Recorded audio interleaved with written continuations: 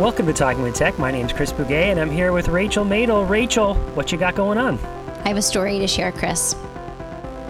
So, as you know, I work with a lot of students and a lot of families, and I'm kind of coaching the process of AAC. And oftentimes families come to me after they have already been working with someone else and they already have an AAC system, but they feel kind of like they're stuck and they're not making progress. And they've had this device, but their child's not using it.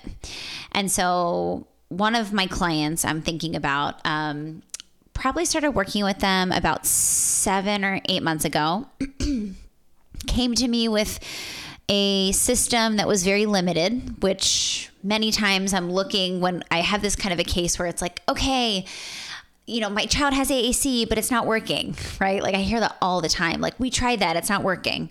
I'm like, what did you try? Mm-hmm. Let's take a look at what we tried.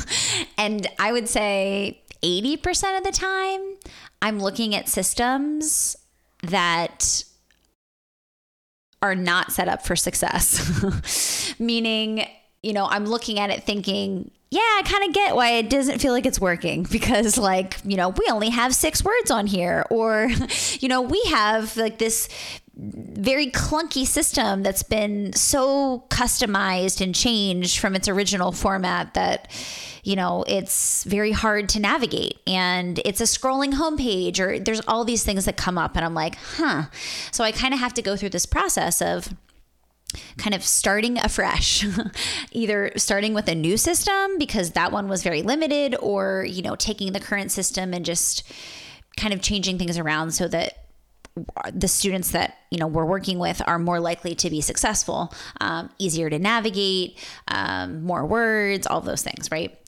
So this case that I'm working on 7 or 8 months ago, the student is 16 years old, so a teenager. And long story short, the family comes in to do a consult with me. I look at the system. I'm like, was very limited, not a lot of words, very big buttons. I'm like, what is this? Who set this up? And so I'm like, okay, I'm teaching about motor planning. I'm teaching about like design with the end in mind. Like, here's what we want, the system to eventually look like. How can we work our way back from that? And so this family in particular was very hesitant to have like a full system. When I showed them the home screen with 80 plus buttons on it, they were like, wow, this is a lot. Like, we don't think this is good. And so I'm like, okay, let's just use some masking. It's okay, everybody. And, they had their behavior team there, and, their SLP was zooming in. It was like a whole kind of group team meeting, and everybody was kind of very scared, mm-hmm. Which I totally understand, especially for this family. They've had the AAC for a long time. It's always looked kind of probably similar, right? Like, these big buttons, and, so I'm kind of saying, hey, let's switch this. Let's give more buttons. Let's give more vocabulary. Let's change the way it looks. Let's make the icons a little bit smaller so we get more real estate on the homepage, right? All of these things. And so there was a lot of pushback from the family. And so I worked with the family. I said, hey, let's find some really meaningful words, strategic with the vocabulary. We can mask some of these other words for now, and then eventually we'll reveal them. So the family was like, okay, this seems good. So one of my therapists has been seeing this family regularly, and I check in and hear about progress. And what's been so great, Chris, is that, of course he starts using it, the new system, but they feel like he's not making progress. He's plateauing. And so I'm telling my therapist, you need to add more words. I think he has so much potential here. He's very social. He's very communicative. I'm like, I think this is the roadblock, right? The roadblock is he doesn't have enough words. I really believe that. If you don't have enough words, how do you model on it, right? Right. Exactly. And this student's very responsive to modeling. And so I'm whispering in my SLP's ear, more words, get more words. And I know it's hard because she's in a situation where there's lots of skeptics, no, too many words is not the move, right? So slowly but surely she's been adding more, and she's been working with the family. What are other routines? What's other language? She's adding phrases, she's adding social things, she's adding all these things. And I got an email I got an email from the family. This is after we've been working with them for 7 months. And the family was like, we think that he's ready for the full system. And I was like, yes, like, you guys can't see me right now, but I have my fist in the air, like, this is such a win. And sure enough, it's been a month since we went to the full system. He has the full system available, and he's doing amazing, Chris. Like, everyone's so excited because they're like, you wouldn't believe what he said. You wouldn't believe what sentence he, formulated. You wouldn't believe what he's saying spontaneously. I would believe it. I believed it 7 months ago. Exactly. And I was just like, wow, like, this is it's like these types of emails, these types of wins are why we do what we do. And it just like is very affirming to me. And hopefully to our listeners out there, some of our kids are roadblocked because of us. Like, they're roadblocked because we have been gatekeeping vocabulary and keeping their vocabulary small, thinking that we're helping them. But what they really needed was to have expansive vocabulary opportunities where we have opportunities to model all different types of language. And that was the exact situation for this kid. And I'm so excited to have kind of shifted the team's approach and their mindset around, what AAC should look like and what his device should look like, and, all of the different options for communication that he now has because he has more words. He has more language. So I have a lot to say on this.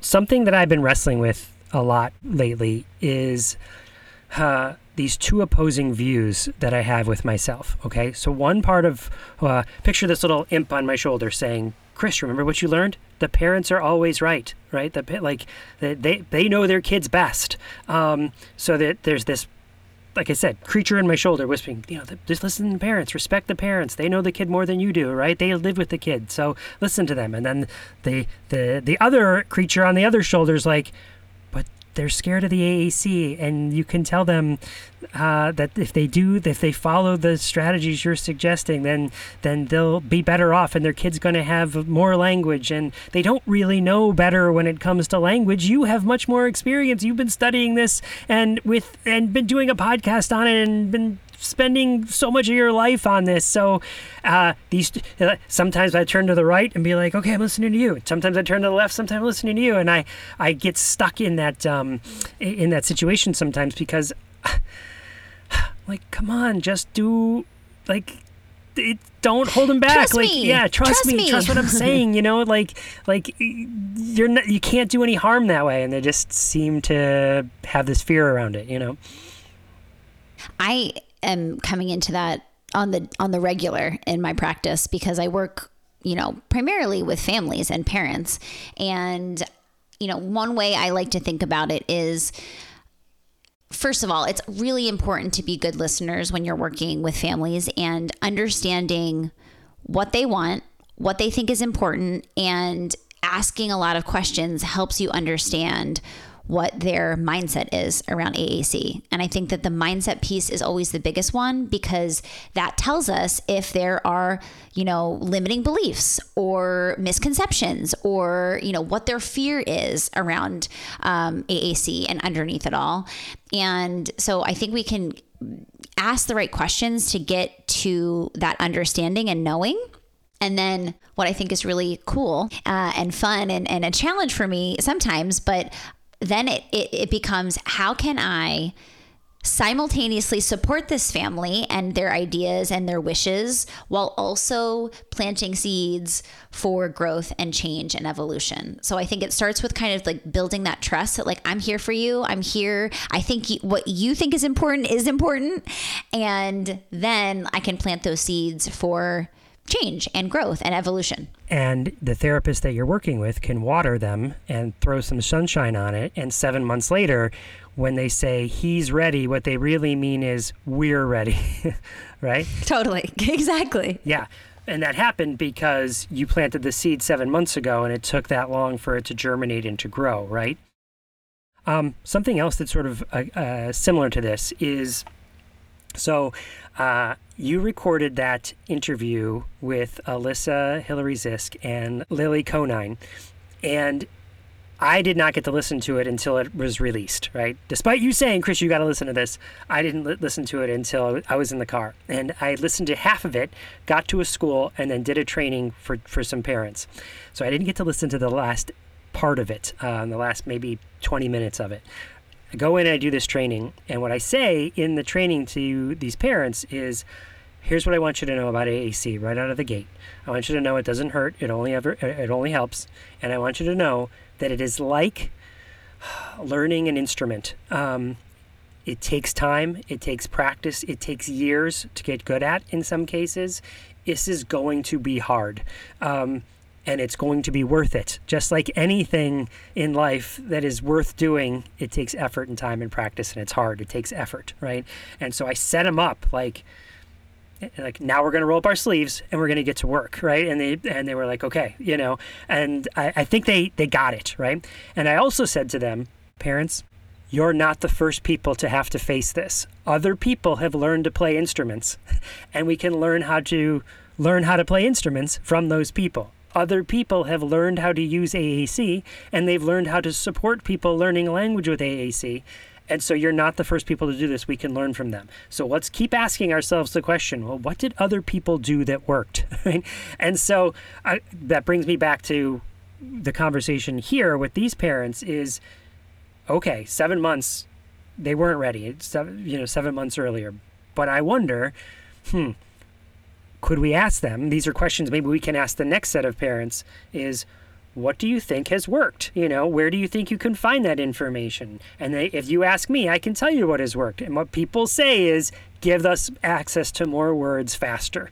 They never say, give us less words. We've never heard that once. What we should do is mask and hide the words as our first strategy. It's always give us more words. So let's start with that. And knowing that that exists out there, as that there's people who have done that, can be really empowering for people. Like, right, I'm not the first one to run a marathon. Other people have done this before. So I mix my analogies. And then one last little thing to wrap up my story here. I go back out to the car and I listen to the last 20 minutes. And what do I hear Alyssa and Lily say? Don't set it up that it's going to be easy. Tell people it's going to be hard. And I was like, I just did that. It was so reaffirming. Oh, yeah. I love that part of the episode. Highly recommend going and listening to that episode. There's so many gems of wisdom in there. And I think that we have to set up reasonable expectations with families and with educators, that it isn't easy. I feel like I say that often. I'm like, it's not easy, but it's worth it, right? I think that setting up the expectation is a really important piece. Yeah, and that there's people who've done it. You're not alone, and you're not the first. You can go to different Facebook groups and whatever your social media of choice is. We, of course, are big fans of that Loma podcast talking about literacy, but Loma in general, but that particular series of 12 episodes, go listen to that, But there's plenty of places to go be part of a community and learn from the people who have come before you. I love it, Chris. Okay, what's our interview on today? So our interview today is with Sydney Elcan Birchfield. And who that is she is a student who is learning about assistive technology, is participating in an assistive technology course.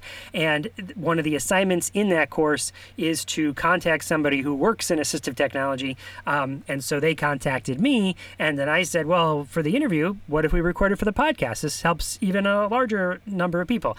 This is not the first time we've had an episode like this. Jamie Grant was someone else that had participated, and it turned out to be one of our most popular episodes of the year. So maybe this one will be just like that. It'll be one of the most popular episodes of the year. I'm so excited to listen to this interview.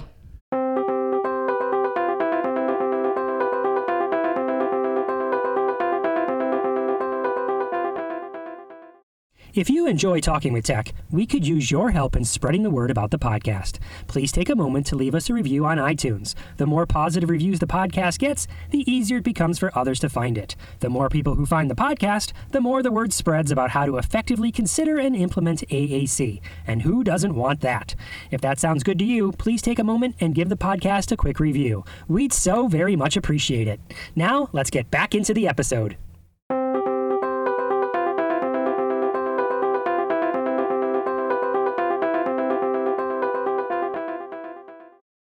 Welcome to the Talking with Tech podcast. My name's Chris Bugaj, and I'm here with Sydney. Sydney, can you tell us a little bit about yourself, who you are, what you do? Pronounce your last name so I don't mess it up, and let's get to know each other. Hi, thank you so much for having me. My name is Sydney Birchfield, just Birch and Field, and I'm an occupational therapy assistant in a school system. I'm also going to George Mason University in the Assistive Technology program, in the master's program. And that's how we got hooked up, right? Is that Yes, that's correct. Dr. Cindy George? Is that? Yes. I've had her for a lot of classes, so I feel like I know her really well, even though I've never met her because it's all virtual. So, Oh, where are you located? Can I ask? I'm in Virginia, so I'm not too far away from George Mason University. Oh, okay. Well, I'm in Virginia too. So, Oh, okay. yeah, where, do you mind if I ask where in Virginia? Sure. I grew up in Covington, but I currently live in Blue Ridge, which is close to Roanoke. Gotcha. Okay. Well, I'm Yes. up here in Loudoun County, up in the north. Oh, okay. All right. Yeah. All right. So, if longtime listeners of the podcast will know that about a year ago, there was a couple episodes with someone named Jamie Grant. Jamie Grant? Yeah, Jamie Grant. And it turned into a two-part episode because Jamie was in the seat you're in right now. She was participating in the same program through George Mason University, hooked up in the same way. And so if people want like a foreshadowing of what we're going to talk about today, but I think you have your own set of questions and your own unique spin, and there's stuff you want to learn. So let's dig in. Okay. Yes. So I was going to ask about you actually, if that's okay. Okay. um, so looking at your podcast, I think I already know the answer to this, but what is your specialty in AT? Well, it's interesting. I am sort of a jack of all trades when it comes to assistive technology. But um, if I had to really answer that question with Mhm. fidelity, I would say, or with sincerity, I would say there's sort of three legs. One leg would be helping people systemically build out their inclusive design practice, or their philosophies or their frameworks throughout their entire school district. I feel like that's my specialty. That's what I've written a couple books on, and that's what people ask me questions about, and that's where I spend a lot of time thinking about and researching about. So that's number one. Number two would be flipping the script from assistive technology to inclusive design. And let me just explain that, Sydney, because I know you're in the assistive technology program, right? And Right. when someone works in assistive technology for many years and you get years under your belt, you start to realize this phenomenon that, uh, someone's coming to me with some sort of educational dilemma. A student is having trouble with X or Y or Z, and then we come up with technology that might help with X or Y or Z. But then after doing that for a while, Sydney, what you find is, what if we didn't just provide technology for X or Y or Z? What if we provided technology to help you design it better in the first place so that it's options Yes. for everybody? And that whole challenge that they were facing in the first place gets mitigated because we prevented it from becoming an option, or preventing it from being an obstacle in the first place. Mhm. So inclusive design, I think, is assistive technology into inclusive design is my second leg. And then the third is, yes, I work with reading and writing and executive functioning. But I mean, clearly I spend a lot of minutes in augmentative and alternative communication, really language development, using that technology, is, I guess, my third passion. Right. Well, it sounds like you are very integral into AT. Um, Here's how I say that, Sydney. I've got some minutes in it, meaning, yeah. I've put some minutes into this topic over my career. hmm Yeah. I watched one of and that's, I guess, when I first met you, your video on technology consideration and assessment for secondary students. Mhm. We watched that for one of our modules. So I kind of got introduced to you then. Gotcha. Yeah, that was like Yes, a webinar I did or something it was. Yes. And it lives was out on there on YouTube. YouTube. Yeah. Yes. Miss George can find all of the resources. She's very good at that. So how did your journey in AT begin? Has it always been associated with your job, or did you find a passion for it later on? Yeah, excellent question. So years and years and years ago, my background is a speech language pathologist. First 3 years of my career was working in an elementary school as a speech language pathologist, and I sort of gravitated towards the technology. I mean, it's not like, I just had an interest in it, like. Mhm. But I would never back then, even today, call myself like a technology person. I don't know that exists. It's just Right. where do you put your minutes? And I saw some ways that spreadsheets helped me, and those sorts of productivity tools for my own getting through the day faster. Hmm. And then that extended to using technology with learners. Back in the day. All right, Sydney, you ready? I'm really going to date myself. Um, the first year that I started, we had these big clunky digital cameras, and you would take the way it would save the picture was on a 3.5 floppy, these hard floppy drives that you'd insert Okay. into the back. And they were big, clunky, and you could take like, I don't know, 15 seconds video on it too, but then it would Hmm. just eat up all the memory, right? So those are like the first, but I was one of the first people using those. And then I was using old VHS tapes to when I say first people I'm using them in my district, first Hmm. speech language pathologists using them in our district.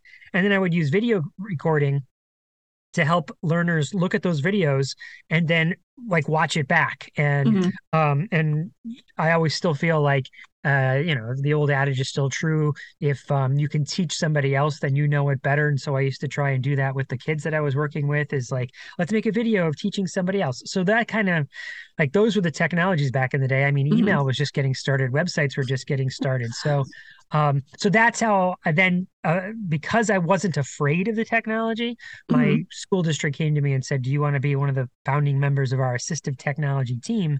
And I was like, "Yes, absolutely, let's do that." And so that's where it grew from there. And it was really with my colleagues that I learned that assistive technology. I'm still learning this, that so many people think assistive technology means it has to have a battery or it has to plug Yes. into a wall. Or it's a When robot. Yes, or it's a robot. And it certainly can be that, but it is Yes. not. Technology just means tool. Assistive Hmm. technology means technology that helps. And so that really broadened my horizons, like to then think, well, geez, this is really talking about using technology to rethink about education from the ground up. And Hmm. I become passionate about that. That's awesome. Well, and back to the definition of technology, assistive technology, any is italicized, that word, any. It can be anything. And I think working in a school system, that has been one of the hardest things to help people kind of change their perspective on, especially during an IEP meeting when we get to that consideration part of the IEP meeting and oh, no, we don't use any assistive technology, but they're using visual aids and low tech aids and all types of different things. So, Yeah, exactly. yeah. Or even the service aspect of it. Well, yeah, we did move him closer to the front of the board so he could see it better. Or we did decide that we were going to sit here instead of there, or we were going to give him, all of that is related to a service, right? Yes. To help. So Yes. all of that is assistive technology as well, which means it's a really wide umbrella. And Cindy, Mhm. what I would also say is that it's a drum that you have to keep beating. I mean, it's now I've been doing this for over 20, intentionally over That 20 was my years. next question. Let's ballpark it at 25 years, right? Mhm. And that's a drum that continues to beat, because I have certainly done presentations recently, shown the slide that you're talking about, where here's the definition of assistive technology, and I got the word any bolded. And the feedback after those presentations, there's always people, I say, okay, what did you learn? What are they'll take the last 5 minutes to give us some feedback. What did you learn? And there's always people that are like, we didn't know it was anything. Right. We thought it was batteries or plug in or Yeah. robots. Well, and that's the legal definition too. And we've strayed so far from that. Um, I guess just in general with our society of what technology actually is. Yeah, But for sure. assistive is in front of that technology. And I think that is a key word in that definition, assistive technology. Yeah. Yeah. Yeah. So it sounds like mostly the settings you work in is the school system. Is that correct? And you also teach assistive technology to professionals as well. Yeah, I mean, the day job is working for a school district, and Mhm. then the side stuff after work and beyond, weekends and everything else is Mhm. like this podcast is on my own, Rachel and I, but I mean, I'm not doing it for my school district. Um, the books and everything are all the presentations are outside of my day job. Right. Have you ever done an assessment in a different setting than a school system? Hmm. Maybe for post-sec or excuse me, somebody in the workforce, in a nursing home? So let's talk a little bit about that term assessment, because Hmm. that is where um, things get a little bit different for me, I think, than Hmm. sort of how, or maybe the better way to say that is how assistive technology has evolved over the last 25 years. Hmm. So to be explicitly answer your question, no, I have not. Um, Hmm. but I also am more of a fan of thinking of an assistive technology, or really just a technology, or even, let's put it more general, a resource consideration process Hmm. where we are considering resources and considering changes, and technology and assistive technology is just one of those aspects of the consideration process. Hmm. So I think, Sydney, if we jumped in a time machine and we went back 20 years, you'd hear a lot of people in assistive technology talking about that term assessment or evaluation, Hmm. where the model was thought of. It was sort of aligned with, well, we know how to do evaluations for speech language pathology, or in your case, occupational therapy, right? Kid is having some sort of difficulties. Let's call in the occupational therapist. They would do some sort of evaluation or assessment, give us some ideas, and then we move from there, right? And so assistive technology came in on the heels of those other related services. And so a lot of people said, well, let's just do the same thing. Like, let's do an assistive technology evaluation or assessment where we bring someone in, like an occupational therapist, or a speech language pathologist or someone else, to consider and look at the student and look at their environment and look at their tasks that we're asking them to do, and then come up with a formalized report that sort of suggests some options. And I got to say, Sydney, for years I did those, and we Hmm. helped a lot of kids. I don't want to say we didn't, but as the years went on, we realized that a lot of a lot of those were the same. We're providing the same strategies, same ideas. Man, is it a waste of time to go out, make suggestions, write it all up in a report? Hmm. And then we found a phenomenon happening where we would do that, and the team would come back, look at those suggestions, put them in place or not put them in place, and Yeah. even though they were great suggestions, so that was like, well, we don't really have time to help you put them in place because Hmm. we got to get on to the next assessment. Right. So that really started to shift. Do we need the word assessment? Do we Hmm. need the word evaluation? Or do what we really mean is to help you, the team that's working with the individual learner, consider the options, and those consideration would include technology, but it would also include, like, so it would include tools, but it would also include maybe looking at different tasks and maybe Hmm. redesigning the environment. Like, there are adjustments we could make there.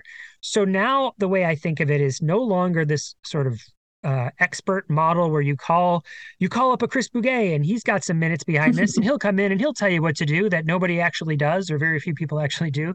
It's Hmm. now we call in a Chris Bugaj or a Sydney Birchfield, and Sydney guide us by Hmm. asking us questions about what we should be considering. So the next time we have the next kid, we can ask those same questions and we can get better at this process of considering the needs. And that's a big shift. And we're still Kind of working through teaching it. a man to fish a little bit. Yeah, absolutely. Absolutely. Um, Yeah.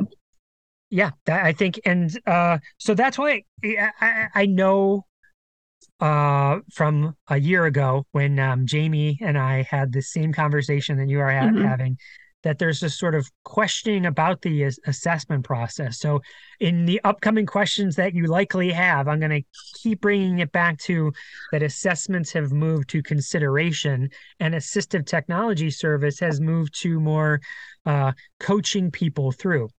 Yes. that consideration process with a little bit of, sometimes it's just like, do you mind if I tell you something? You need word prediction. Hmm. That's what's missing. You don't need a Big Mac for AAC. You need this more robust thing. Like occasionally it's a jump in and just tell you what to Right. do. Right. Well, and I think with assessment, most of the time it's associated with an IEP or some formal documentation. So we all feel like we need to have that formality of an assessment, formality of documentation, instead of just opening up a conversation that would provide a lot more success than having that formal assessment. Yeah, well, I think a lot of that, depending on where you are, but Hmm. um, has sort of drifted away, and people have sort of embraced this consideration model. The where it's sort of what tying it to what you just said about IEPs is that where I see it happen sometimes in my experience out in the world is Hmm. with advocates. So as a family, I've hired an advocate to help us navigate through this process. That means I'm paying somebody for a service. Those people then need to make it seem like they've provided a service. So, hey, without me, you wouldn't have got this evaluation. Now I've come to the table and said, I need this evaluation. Look what I got for you. I got you an evaluation. Right. When really, is that what was needed? Could it be what I got you is someone to consider, to talk you through this consideration process. But do Right. you need an advocate to do that? Or could we just have that consideration process?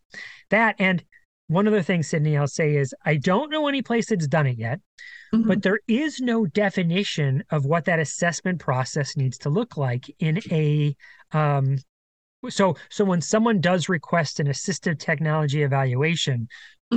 there isn't a hard, fast legal rule that I know of, well, that means within 60 days you do blah, blah, blah, and the structure and the format means blah, blah, blah. So Right. so it could be, I don't know any place that's doing this yet, but I would love to see someone do this. Say, okay, when someone requests an assistive technology evaluation, what that means is we pull all the stakeholders together, including you parents, and we go through this consideration process where I asked you a bunch of questions. We together land on some things we'd like to try first, and then we provide a little bit of a write up that summarizes that conversation. Hmm. And then when people go, "Oh, where's the evaluation?" Yeah, we just did it. That's what that was, right? That's what we evaluated the situation, we assessed the situation, and then we came up with the needle moved, and we decided we wanted to try some things. And that's what it is. That's how when someone writes that in, that's our process for how that looks. I Hmm. would love for that to be the next step in the evolution. I would like that too. As someone from a smaller school, we worked with TTAC, Virginia Tech at TTAC, and they've helped us form an AT team. But prior to that, a teacher would just see the OT or OTA out in the hallway and say, you know what, I have this student. And it was all very informal. And we would provide a suggestion. But now looking at the scope of trying to make it formal and being an assessment, it really does limit you. And I think sometimes it acts as a barrier of, oh my goodness, we have to do this long assessment. It's going to take so long instead of actually just providing assistance to the Mhm. student. Well, Sydney, in the optimal world, so again, listening to the podcast or when you're doing this for a course, what we'd really love to see happen is that at least quarterly, but maybe more frequently, educators looking at the data they're collecting on the goals that working on and going, yeah, everything's going swimmingly. Like, hey, look, the Mm-hmm. progress is being made. We're good. Or there's a hiccup here. There's some sort of barrier, some sort of obstacle. Let me go to somebody and chat with them about it. Now, educators, like you just said, that happens all the time informally, Mm-hmm. but then just a small little documentations. So then what happens is when the IEP rolls around and someone goes, hey, I'm thinking make like an assisted technology evaluation. But wait a second, we already had that conversation. Mm-hmm. You see why we have this, why we're suggesting this accommodation on the IEP? That's because I already met with Miss Birchfield. She already gave me suggestions, and I am already integrating them into the document. Oh, wow. Mm-hmm. Now we look like we've care, like and we do care, but it shows that we care. We're Mm-hmm. being proactive, not reactive. We're we look like rock stars. Do you know what I mean? And the kids get those suggestions faster. We're not waiting for anything. Yes, and you're not having to, not that we don't do trials in the consideration process, but again, going back to that formality, you have to do this for 2 weeks, even if it's not working, and I have to get data on it to show that it's not working. That takes time. Well, Sydney, let's talk about that word trials. Right? So, once upon a time, a colleague of mine, Judy Schoonover, she wrote it in a word, and I've never stopped thinking about it this way. When we think of the word trials, we spell it like this: TRYALS. Okay, and the why we say that is, imagine having this consideration discussion where you've got all the stakeholders in place, and you go, "We think we'd like to try X," right? Well. And maybe it's not just one thing, maybe it's multiple things. Maybe that's a tool, or maybe it's adjustments to the environment. Like I said, maybe there's a number of suggestions. What then happens next is you're going to try it, right? And then see how things adjust. I'm not a big fan of the word trial in the TRIAL, because it sort of conjures a picture of a scientific trial but in a scientific trial, the scientists are trying to control for all the variables and make one little adjustment and then collect data to see if that one little adjustment happened. While working with humans in an educational setting, it is impossible to control all the variables. You don't know everything that's happening at home. You don't know everything that's happening with their family. You don't know about their diet. You don't know what the media they're consuming. You don't know who their extended family are. You don't know how the moon phases might be. I was going to say, is it a full moon? Yeah, there's a billion things that you can't control for. So what we can do, though, is say we would like to try something, and then just see. You don't even know, most cases, you don't even know if that's the thing that actually worked. You just know that the data shows that it is improved. Do you know? But it might be a complex mechanism of lots of factors. You're not just going to put, and even if it was just, let's say you came up with 3 suggestions through this consideration process of things you want to try, would it be ethical to say, well, which one do we want to try first, because we only want to collect data on this one thing?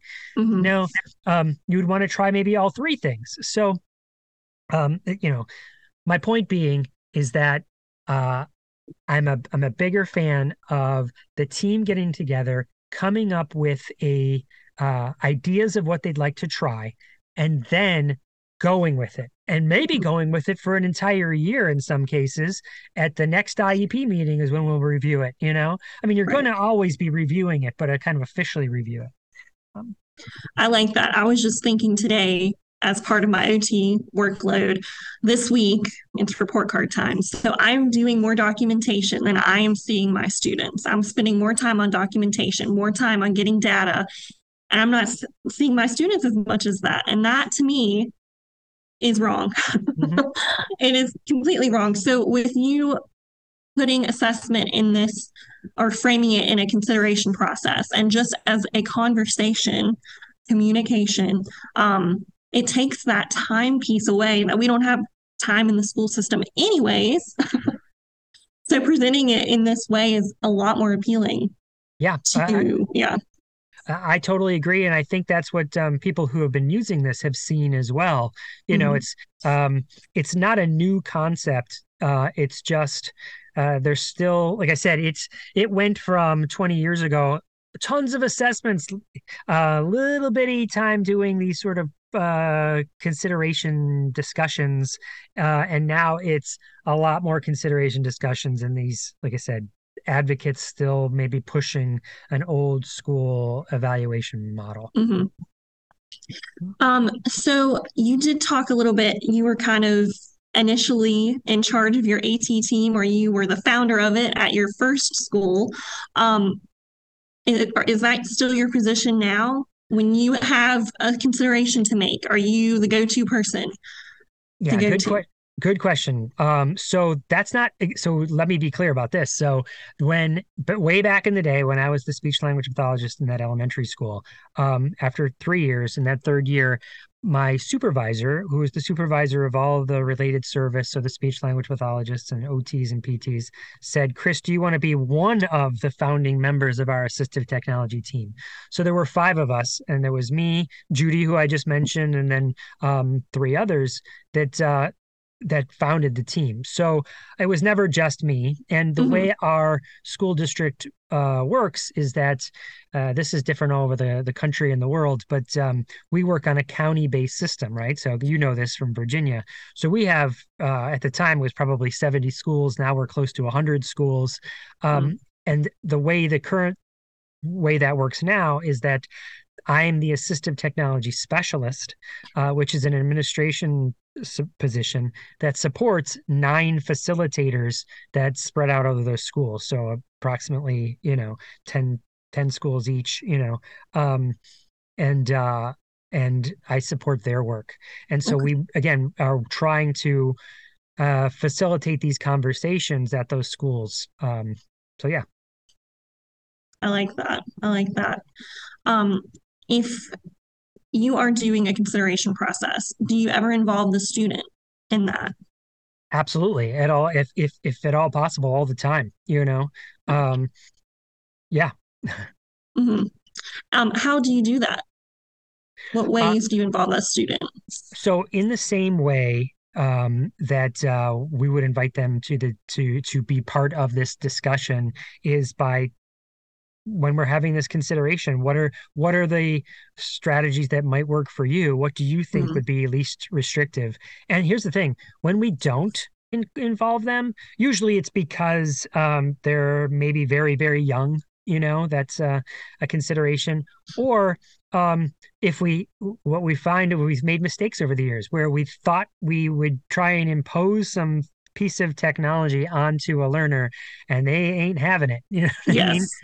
Yes. So this was classic middle school where it was like, not everybody, but certainly like, here, let me give you this piece of technology that nobody else in the classroom is using. And because we didn't involve you, we just said, here, this will really help you. And they would be like, yeah, but no one else is using it. And I don't want to look different in front of my peers. So yeah, that's going right in the locker and I'm never seeing it again. And so inviting them into that discussion helps us know that right away. Yes. I think funding may be first in the school system, but motivation is a fast second to the importance of implementing technology. Well, Sydney, let me tell you that my experience is funding actually is maybe lower down on the list. The bigger thing I find is mindset around it. Oh, it's cheating, or I wouldn't, other kids don't have access to that. So why would this kid have access to that? Or like I said, a learner's mindset, I don't want to look different. So, okay, well, what can we do to make this an option that anybody has? So you're not looking different, it's just, hey, I'm using my tools, and this tool is available to me just like it's available to you. The funding comes, reason I think that comes a little bit lower down on the list is because once we have the mindset, now there's lots of places that we can go, oh, there's grants and there's PTOs and there's donors choose and there's taxpayer dollars that we can ask our supervisor for budget items too. But the money's out there once you realize that's what you need. Do you know what I'm saying? It's getting around. That's what you need first. That seems like the bigger barrier. Well, and to be honest, I think since assistive technology has become more mainstream, there are a lot of free options out there that you don't need to, fund. Voice typing on Google Docs, you don't have to, that's free. Everybody can use that. I do think a barrier we have come into or come across is with the SOLs. And I'm assuming you guys do the SOLs since you're in Virginia. Sydney, let's just talk real quick. Standards of learning. It's standardized assessments in Virginia. Yes. I have come across some red tape. If I have something adapted that I need to get approved for the student to use, it has to be in their IEP that they can use it. They have to be using it all year leading up to the SOL. So I think that's a huge part of consideration with AT in the school system. It is, and it isn't. Let me Hmm. explain that. There'll be some teachers that will take that and twist what you just said there, Sydney, Hmm. going, well, because they can't do it on that standardized test at the end of the year, then therefore I don't want to have it for instruction throughout the Yes. year. I've heard And that almost almost verbatim in a meeting. verbatim, right? And the question that I would ask back to that same educator is, does that mean you don't use flashcards? Does that mean you don't let them take notes? Does that mean that you don't use an interactive whiteboard? Because they won't have that either. Do you know what I mean? So does that mean they're not allowed to stand? You know what I mean? Like there's all sorts of other you use technology and you use strategies all year Hmm. long to prepare them for their learning. The Right. test is just a one-time thing, so that's a strategy I think that we can use to Hmm. say this helps them learn so they'll do better on the test, even if they can't Yes. have access to it on the test. Now Right. that's one answer. But the second answer, Sydney, is the rogue in me that wants to really. We're doing a podcast here, right? So here it is. Schools shut down during the pandemic. Do you remember that? I don't know where you were in I March was 13th. here. Okay, right? That's actually what got me into assistive technology is COVID. Okay, I want to hear that story, but let me just go. So schools shut down all over the country, right? What's the Hmm. first thing we punt? Because it was March. All these assessments are coming up in May. SOLs. Boom, standardized testing. Don't need it. Why did we ever bring it back? If we could get rid of it that easily, then why do we need it? The better answer is in the same way that I said earlier. Well, here's this technology that can help you do this task. But let me ask you, why are we making them do this task? Here's this technology that'll give you a more equal, equitable experience on the test. Why are we making you take the test? Is there not different ways? Look at you clapping, right? Yes, Hmm. educators rejoice when I say that. But aren't there better ways we could assess your knowledge and you could demonstrate your knowledge?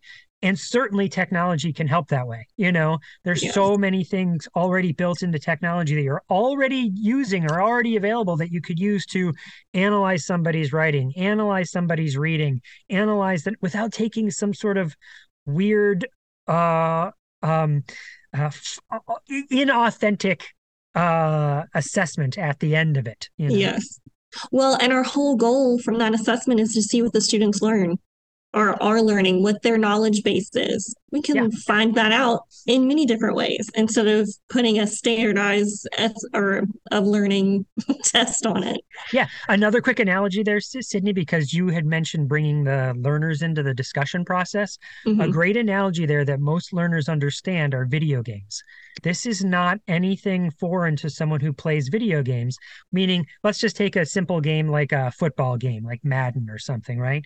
You play this game. At the end of the game, it gives you feedback and statistics, how many passes you threw, how many interceptions you have, or just take a real game.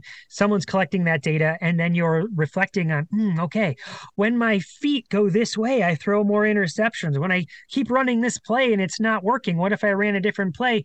Learners analyze their statistics from the video game to adjust their performance. That's not any different than we're talking about for reading, writing, language, any other skill we're asking them to do. Learners already know how to do this in many cases. It's us that still have this foreign test that you have to take. So there's some other probably political and financial reasons. I always say, Sydney, follow the money. Oh, You know what yeah. I mean? Yes. But that's something I think we could be looking at as a society that we could change. That can be a whole other podcast. True, for sure. Let me climb off that soapbox. Let me get back to what you said, though, Sydney, because I'm curious. Before you move on to the next question, Hmm. you said COVID got you into assistive technology. Tell us more. What did? It did.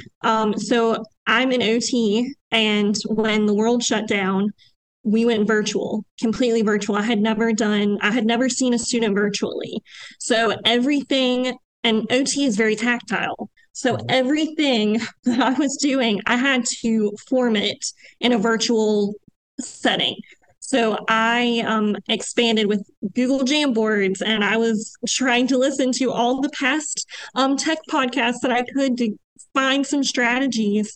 I was using a document camera for the first time. I was sharing my screen for the first time. So, going with that, I saw how much of an equalizer technology was because I had such a worry for most of my students going virtual because I have trouble sometimes communicating with them one on one in person. And to put a screen in front of them, I was just so worried. But with all the things that assistive technology can offer, we made it work. And it was fine. It was very successful. Honestly, I had some better virtual sessions than I ever had in person. Um, so that is really what sparked my interest into AT. Sydney, I hear that all over the place. What you're that story that you just shared is like, yeah, there were some aspects that were really good. Mm-hmm. Like you said, what I just heard you, just let me just summarize. Your tech skills went up. The people that you work with, tech skills went up. Yes. The students' tech skills went up. You had some fun exchanges because you were using technology that wasn't the same old humdrum, boring thing. Go to school every day, and I'm already falling asleep telling you Google about it. Docs. Yes. Yeah, right. Yeah. But here's some new things that we haven't tried before. And now my brain's in trying to figure it out. And so I'm engaged in trying to solve this puzzle of how, and the puzzle being, how does this technology work, right? And so those are some definite benefits to using that technology. I fear, Sydney, that since we've been back in person learning that I've seen it. I've seen the slide back into, Yes. yeah, we're all, here's this paper-based worksheet that we're. Yes. Well, and to that, I had some wonderful strategies, virtual timers on the Chromebook. We have a one-to-one technology initiative at the school. So all the students have Chromebooks.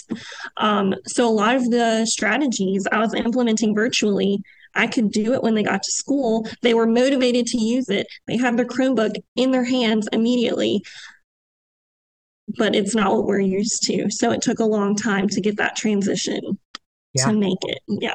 Well, good for you for continuing that up. Like for thinking, well, there was some real positives here. Let me take those positives and keep them, not just throw everything, not throw the old expression, throw the baby out with the bathwater. Yeah. Well, and it did change our way of thinking. It changed everyone's way of thinking.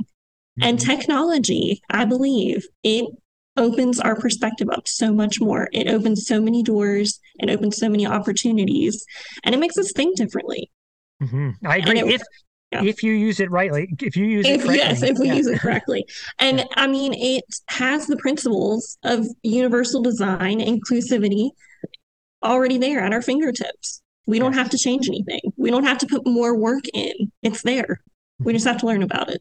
Just have to invite it in and Yes. have open mind and understand that if I had the right mindset or shift mindset to adopt that mindset, Mm-hmm. that it can be done, and that it can be used to redesign the educational experience, then man, it's benefit for you, benefit for the learners. It's just the sweet spot. It is.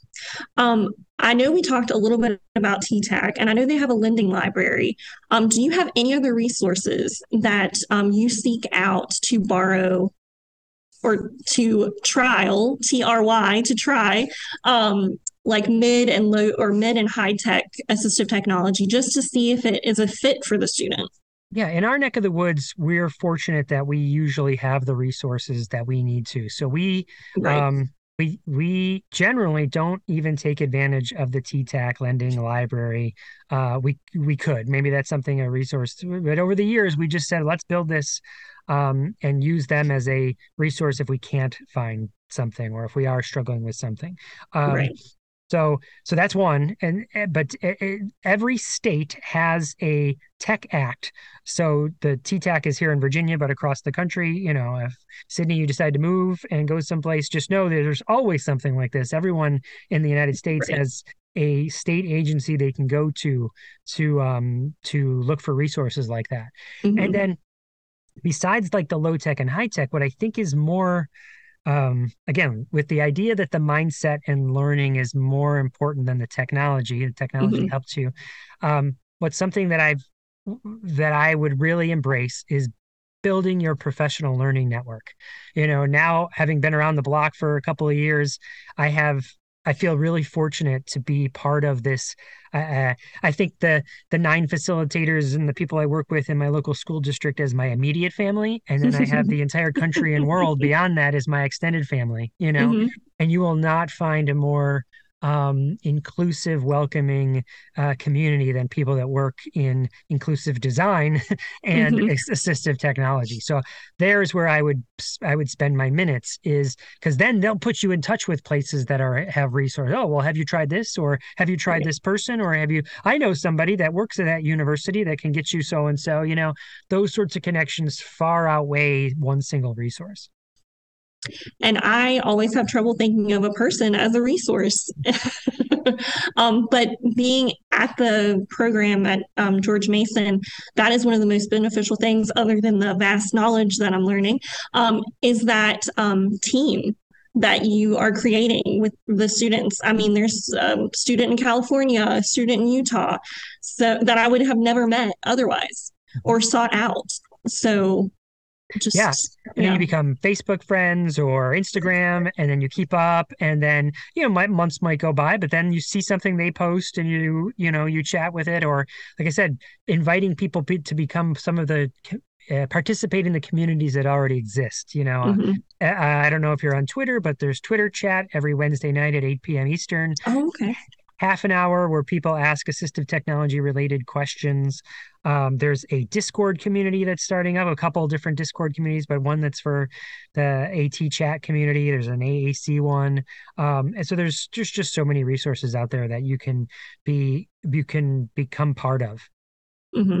That is actually was actually one of my questions. If you come in contact with support staff or clients who don't really know what assistive technology is, what is your like go-to resource that you start them out with? Oh, that's a good question. Give me a story. Like, give me for instance. I need more specific. Okay.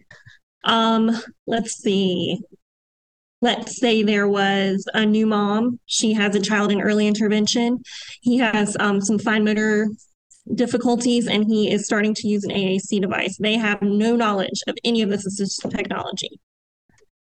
Well, I mean, the first thing I think is really easy thing to say is listen to the podcast. Well, yes, But I that might be biased there, Sydney. It's a free resource that you can listen to every week. I would give on more. Spotify. Yes, on I found Spotify. it on Spotify. um, and in that particular parent, I might give them some specific ones to listen to because we've been doing it for many years now. So it's like, what? 5 years of content? How do I get to what really? Here, listen to Right. these two or three while you're driving around. Chances are, as a parent, you're driving around someplace. You can have it on the background while you're doing anything else. So you don't need to invest time solely going to watch a YouTube video or looking up or Yes. joining a community, or it's just download the episode and listen to it as you're doing other stuff. Could Hmm. be low hanging fruit. But then the second thing that is that I would say is there is likely somebody in your neck of the woods that is working in this capacity. Maybe officially, they have, like in our neck of the woods, we have 9 facilitators plus me that this is our job. Um, but I would go to whoever your case manager is and say, hey, I've been wondering about blah blah blah. What's that process look like here? Oh yeah, we got somebody we can collaborate with, or Hmm. let's talk about it together. I think that's uh, the human resources are the people that I would go to first, not like the Yes. human resource department, but you know what I mean? I'd be looking towards humans rather than Right. some sort of library of stuff.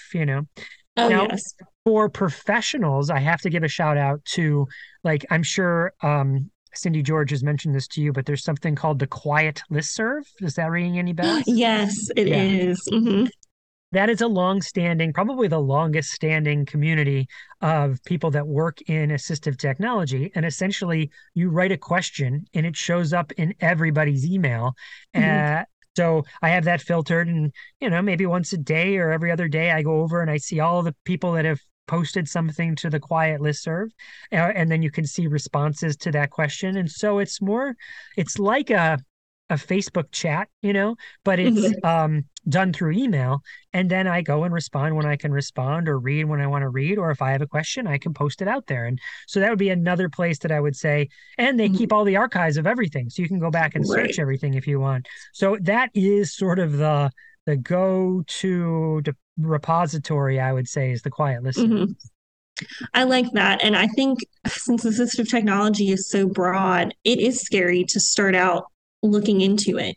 There's so much, you don't even know where to begin. It's so broad. And I think, especially in the school system, we don't have time. The teachers don't have time to do anything other than teach to the SOLs.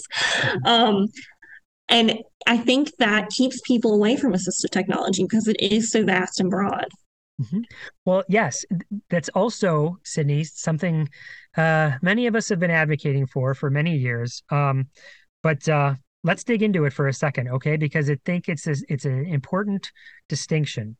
Well, let me ask, what do you think is the difference between assistive technology and technology?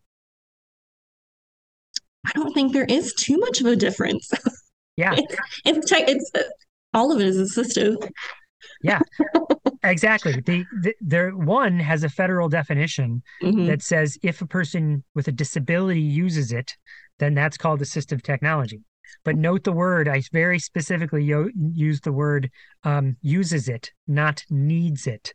And the reason I say that is because that's the definition. If you were to Google it right now, you'd see a person with a disability who uses, right? And so that has really driven a lot of conversation over the last 10 years, specifically, maybe 15, about like, what is the difference? Like, let's take two kids, right? I have one kid who has an identified disability and they need to use word prediction. And so, yep, that is called assistive technology because they have a disability and they're using word prediction. So that's clearly assistive technology. But now you have this another kid that sits right next to that kid. And this kid was not found eligible as a student with a disability. Still uses word prediction all the time. Is that called assistive technology? Technically, no. This kid didn't cross the magical line of having a disability, but it's the same thing. It's still using word prediction. So some of us have been advocating for either a definition change or a name change to think about it as just technology or inclusive technology. Well, and taking that assistive part away from it, it makes it more accessible because I know marketing, if you slap assistive in front of technology, price skyrockets.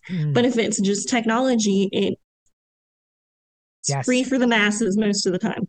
Well, and so again, let's bring that back. You said price, and I'll say mindset, right? How many general ed teachers will be like, "Whoa, that's an assistive tech." I hear the word assistive technology. I have associated in my brain special education because I learned that back in my grad school days that assistive technology. Oh, and we talk about assistive technology at the IEP meetings, so that they're linked in my brain. But what if I just said, "What's some technology that you could use to help this learner?" Now it's different, and then it's what's some technology you can use to redesign the experience so anyone can participate in it. Now it's different. You don't think of it as assistive and you don't think of it as tied specifically to people with disabilities. Right.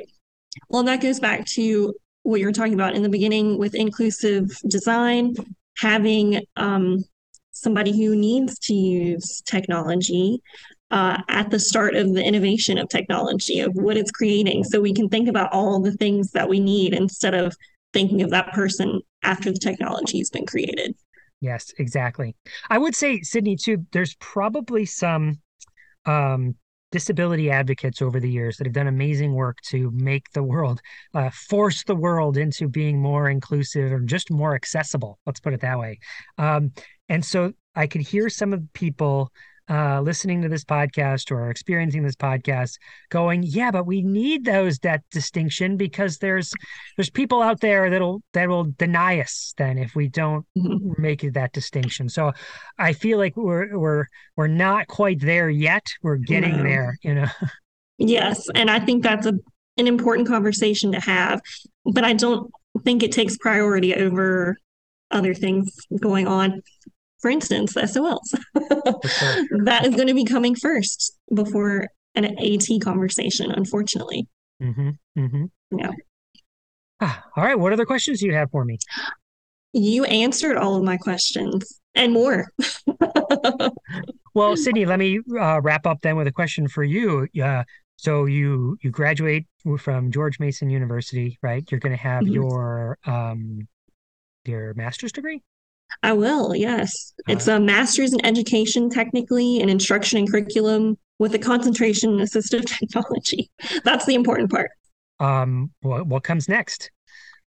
I want to work in a school system. I have always wanted to work in a school system.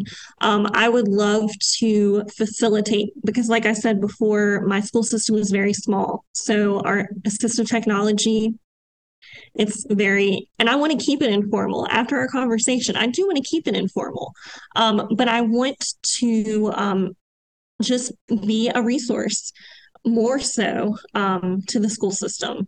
I would love to keep my occupational therapy job, but I would also love to be more of an AT resource in the school system. Excellent. Excellent. So your currently where you're working doesn't have somebody that's employed in that capacity. It's other duties as assigned sort of It thing. is. Yeah. TTAC helped us set up an AT team, which kind of floundered during COVID because there was so much going on. But that's pretty much it. Mm-hmm. And OT, I mean, under the umbrella of OT, AT is very connected. So it just kind of organically meshed well together. Yeah, because Judy, who now I've mentioned for three times on the podcast now, was an occupational therapist or is an occupational therapist. Yes. And one of the founding members of the team, right? So I agree, completely intimately linked.